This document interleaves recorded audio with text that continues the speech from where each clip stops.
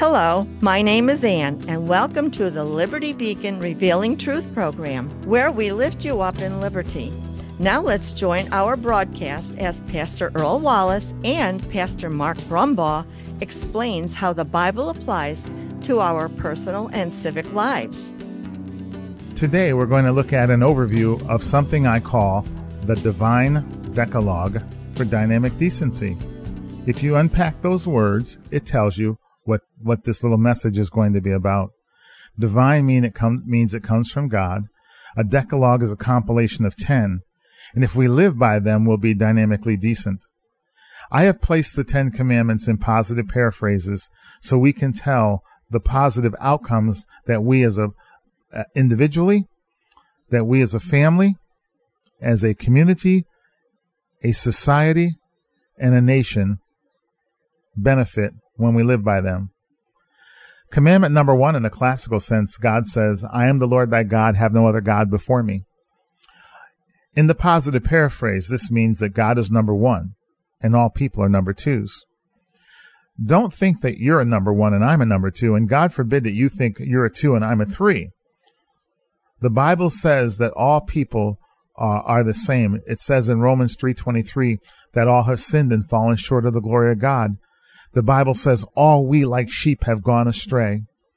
So the Bible is inclusive that all people are number 2s under the supremacy of God, who is a number 1.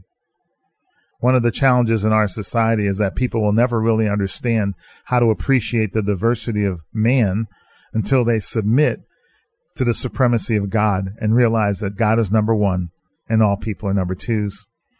Commandment number 2, God tells us to not make any idols. He says, don't bow to them, don't serve them, don't do anything to care for them.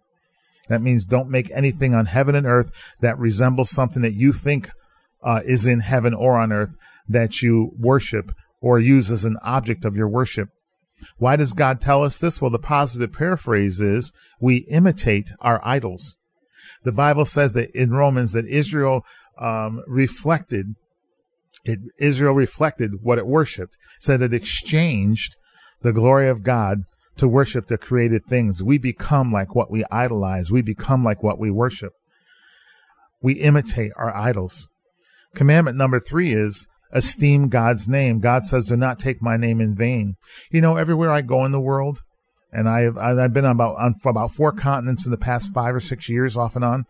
Everywhere I go in the world, everybody curses in the name of Jesus. They don't curse in the name of Buddha. They don't stub their toe and go, oh, Buddha. They curse in the name of Jesus. And I believe that's because the Bible says there's one name under heaven and earth by which men can be saved. Satan knows that, so he's trying to convince us. He works to get us to think to treat that name as if it is a common household word like Clorox. So it's robbed of its meaning. Commandment number 4, God says to honor me by spending one day a week to set aside a time to worship me during the Sabbath day. So commandment number 4 in the positive paraphrase is we should be Sabbath-seeking people. The Bible says that the Sabbath is made for us, not us for the Sabbath. We all need that day of rest. And this is how we get lifted up in liberty. Thank you for listening. We hope you will join us in fulfilling 2 Chronicles 7:14 by repenting and turning to righteousness through Jesus Christ, so God heals our land. For more information about how the Bible applies to every aspect of life, including civics, visit us at libertycfchurch.org. You can mail us at P.O. Box 235, Latham, New York 12110.